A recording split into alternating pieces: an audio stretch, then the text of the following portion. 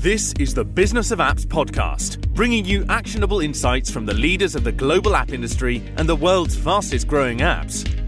You can find more app news, data and analysis over at businessofapps.com. Welcome to the Business of Apps podcast. On this show, we invite app industry professionals to cover various topics. We promise to do our best to keep it both insightful but brief. In this episode, we have Darius Mora, CMO at Reflectly. Darius, welcome to the Business of Apps podcast. Thank you so much for having me. All right, great. Thanks for coming. So let me set the stage first. So let me ask you, the audience, how do you deal with stress? Do you listen to music, read a book, FaceTime with your friend, probably have a drink? Dealing with the stress and anxiety has been with us since the dawn of our species. It is part and parcel of our life. But the more complicated our civilization becomes, the more urgent the need to have a reliable tool in hand, or an app. Today we have Darius to talk about Reflectly, the world's first intelligent journal that uses AI to help you structure and reflect on your daily thoughts and problems. But before doing that, let's talk about you, Darius, first. Please tell us about yourself a little bit and how did you get involved into app marketing? So I started to build startups right in college. So while I was studying my undergraduate, I started to build companies. And I started off in very analog world, the construction and all the interesting projects. But soon after, changed over to tech. And actually, shortly after graduation, I only was building sort of tech companies and trying to build a business. And I did a couple of interesting projects. One of them was a language learning app, and we chose the typical Silicon Valley route. We went to San Francisco, raised capital, did all of that, but it didn't end up working as a business. I've always been the sort of founder or co-founder of app companies for the last, I think, 10 years. And then in a kind of a serendipitous situation, I joined Reflectly, which was a bit of an accident. And yeah, I joined when it was just the three founders. They just sort of proved the business model.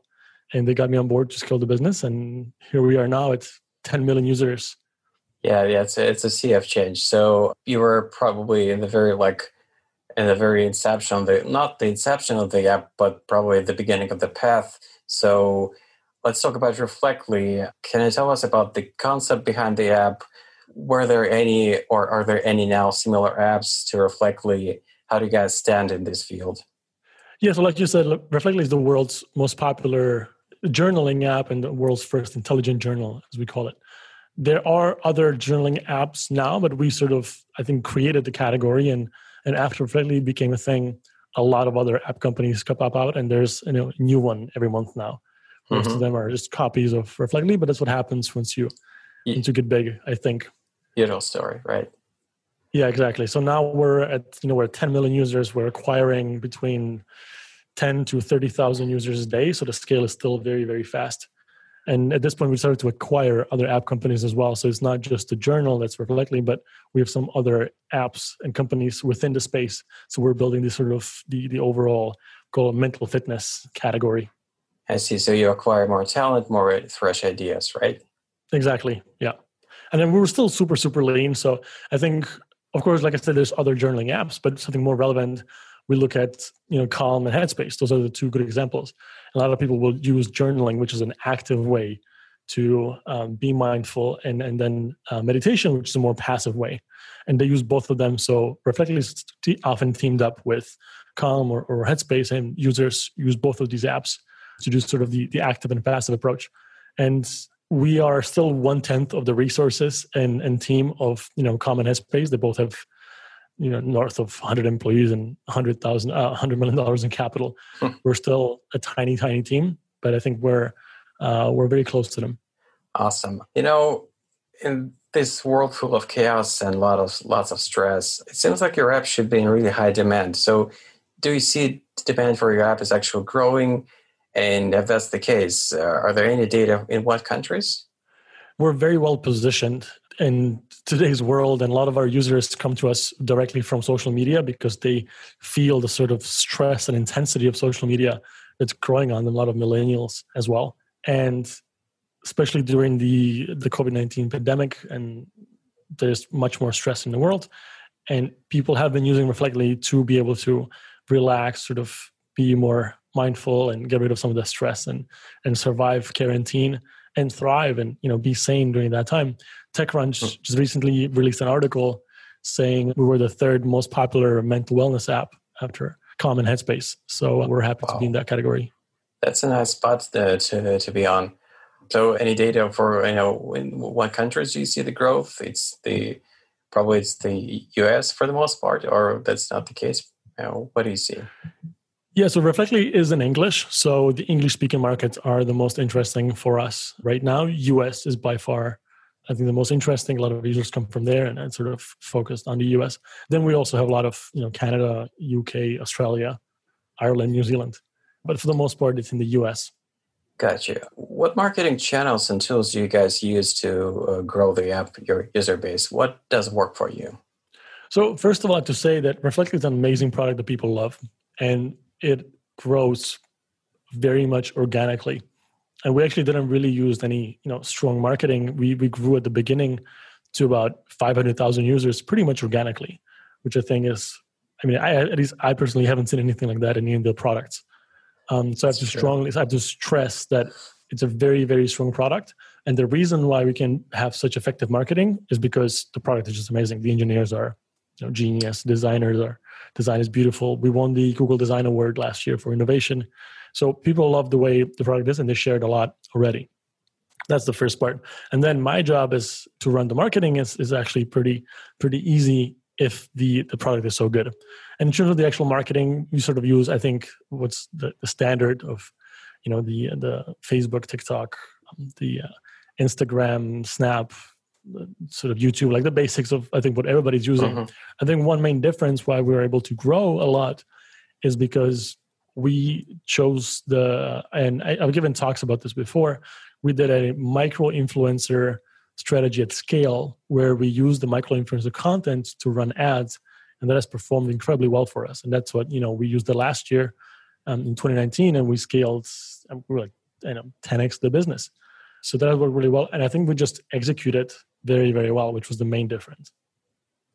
The story of your app reminds me the core philosophy and kind of a general strategy of Apple. It should be always the marriage of a great product and a great marketing. It's not either one of those. It should always be both. Yeah, so 1,000%. And you could try the same marketing strategy in a different product that's not as strong, and it just wouldn't work. And I know because I've tried that myself. It's all sort of stems from the product. And I think a lot of companies make the mistake that they go into marketing too soon, too early, where they don't have the good enough retention, they don't have the basic metrics, and their users don't love the product yet. And they're just pouring money into marketing, and it's just a leaky bucket. Yeah, that's for sure. So, and it gives you confidence that you're not like in a desperate, need to look for new users. Every week you have to, being through the crazy brainstorming sessions, there's a natural flow of users coming in. You're just multiplying this number, trying new channels. And can you think from the top of your head any channel that you didn't see really resonate with you, or it's pretty much, the same level of success with Facebook, TikTok, YouTube ads?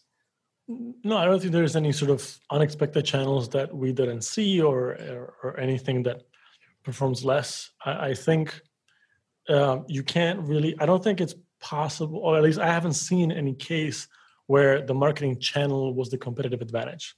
It's so transparent, and it's kind of a commodity at this point, like where you market and also your creatives, like the actual videos or pictures you use. Right. It's also a commodity because as soon as somebody runs an ad, you see what it is. Like you can see the competition, you can copy them and do the same thing tomorrow.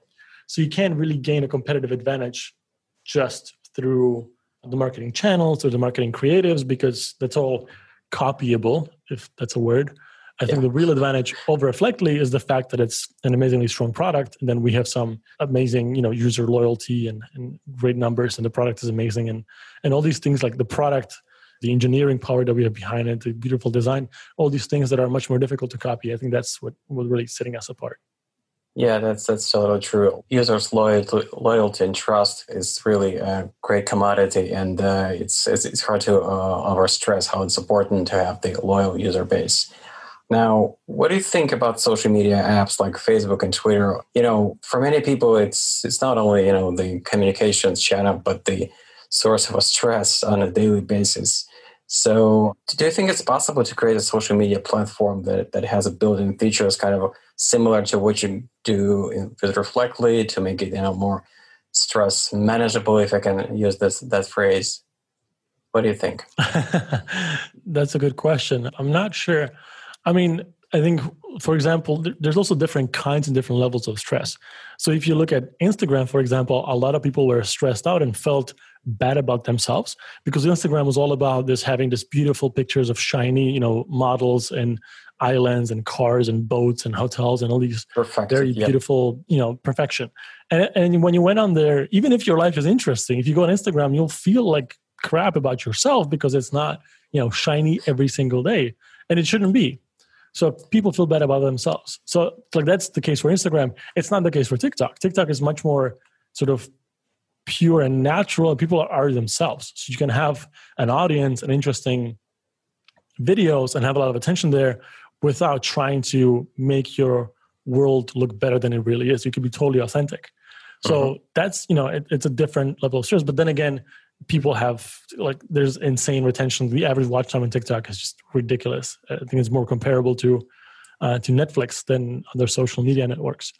So there's definitely that kind of stress as well. So I think it's sort of, what do you consider as stress? Is it just the amount of time you spend on the app? Because I've seen also, apps trying to work on that. And it's definitely a new challenge that we haven't seen before. So you see your app kind of organically being embedded into people's lives. They're not obligated to spend an extra time like they would obligate with TikTok. They're just being glued to the screen to watch more because this is that great. And suddenly, all of a sudden, they realize that they're spending a lot of the time on the app they didn't plan. Like this mantra, just one more video, that's it, never works. And with the Instagram, they're just, keep comparing themselves with what they see on the screen. The comparison not always, in their favor, and they feel stressed. But with Reflectly, you just give them the way to reflect. The name itself speaks for the concept, right? Yeah, absolutely. So, I mean, obviously, the human brain was not developed to be able to deal with so many inputs and the attention-grabbing things jumping at us every single day. So we have these new challenges coming up in the world, and Reflectly is just one of the new solutions to the unprecedented challenges that we had.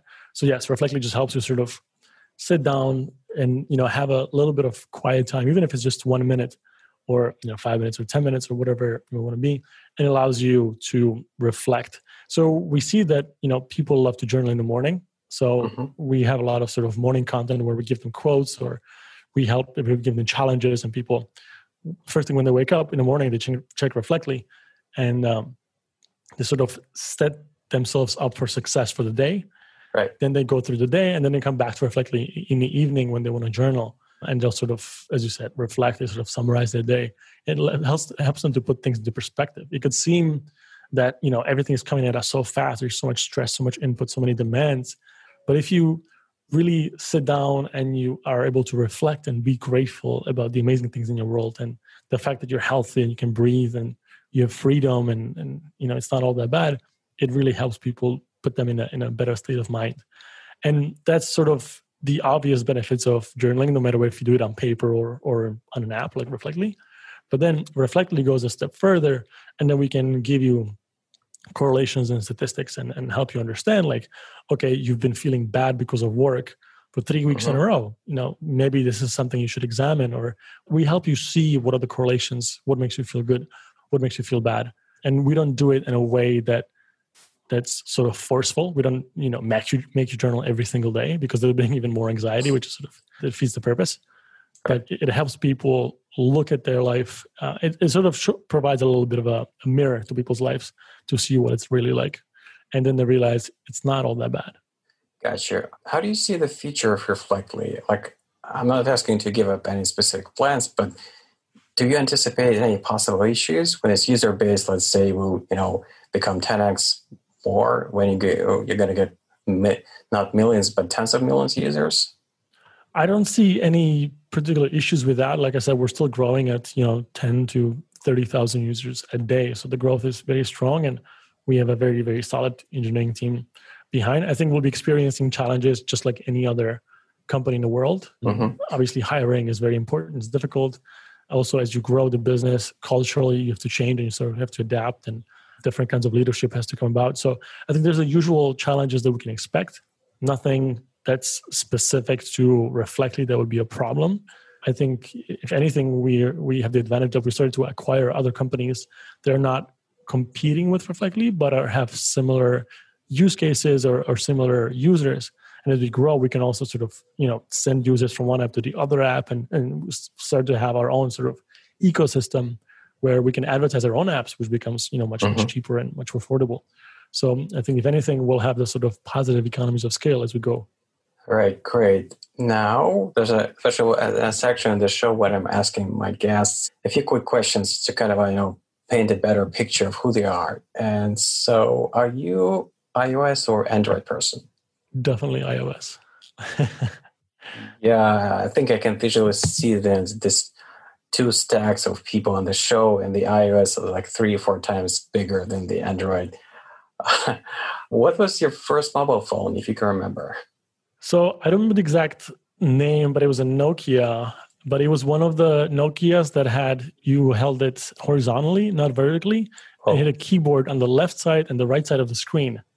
So it was almost like a gaming console, but it was one of the Nokias. That was my first phone. Okay, that's interesting. What is your favorite app now, apart from Reflectly? Yes, obviously Reflectly, but otherwise, my favorite one, the one I'm using the most right now, is the Wim Hof app. I don't know if you've heard of Wim Hof. Certainly I know who he is. I didn't know he has an app.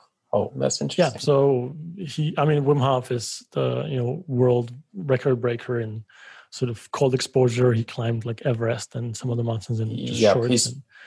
He's a character for sure. Yeah, I think the longest swim under ice and some of these crazy things. And I've been following him for a long time. I've done some of his courses previously, and now he has an app. And specifically, I use the breathing exercises.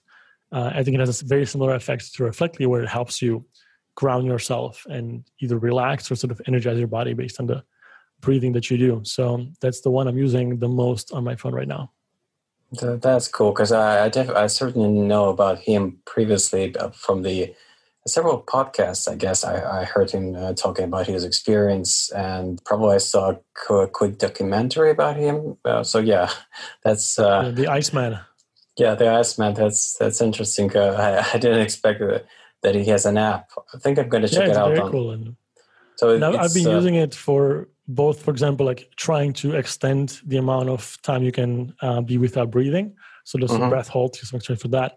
Or even like extending your max output. So for example, you can try, like I did bench press or squats normally, and then do some of the exercises. He does some of the breath work for just 15 minutes, and then go do the exercise again, and you'll be able to do more. It's quite incredible that you can push the body with just breathing. So that's fascinating. Thanks. This is a nice tip. I'm going to check the app for sure. Now, let's take a quick look into the future. Are there any app technologies, are you kind of waiting to land into the apps you have in your phone, so you're going to have, you're going to get more from the apps you have on your smartphone in your pocket? Yeah, I think I've been waiting for AR to become a much bigger thing. And it's difficult to land in the phones. I think when the glasses and goggles and all those things come out and they're actually wearable in a comfortable and non-weird way, then AR I think is going to become super interesting. And the whole concept of apps is going to be transferred into AR, into glasses and sort of the display you have in front of your eyes. And I think that will make it much more interesting. So that's the one I've been eyeing, and who knows when that's going to become a more important part of our life. All right. Yeah. I'm with you, because I've been using the Measure app on iOS, with a mixed success. Sometimes it's accurate, sometimes not really. But yeah, it's definitely not the end of the story. There are going to be more apps that are really useful, and just like a calculator and notes in a daily life, they do make a difference for you. You're just using them like a physical object. They're useful for you. Yeah. Actually, that was the last question. But before I let you go, how can people get in touch with you and know more about what you do? Yeah, so you can check out my YouTube channel, Darius Mora. That's Darius Mora. I share like marketing tips and insights, mostly about paid user acquisition, but also other sides of marketing. I think that's the best one. I'm also launching a podcast soon myself, which will be on Spotify and Apple Podcasts called Darius Mora. And then finally, dariusmora.com, where I blog about the same thing, sort of marketing in the app world and everything else related to the app business.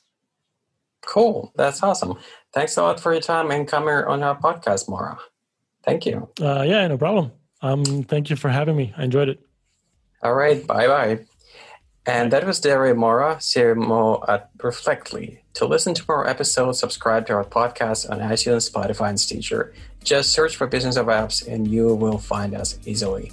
Once you subscribe, you'll be able to get new episodes on your smartphone, tablet, or computer as soon as we release them. And please don't forget to leave us a review and comment. It is highly appreciated. And all episodes will also be available on businessofapps.com. See you next week. Bye-bye. This is the Business of Apps podcast, bringing you actionable insights from the leaders of the global app industry and the world's fastest growing apps. You can find more app news, data, and analysis over at businessofapps.com. Thank you for listening to the Business of Apps podcast. For more, head on over to businessofapps.com.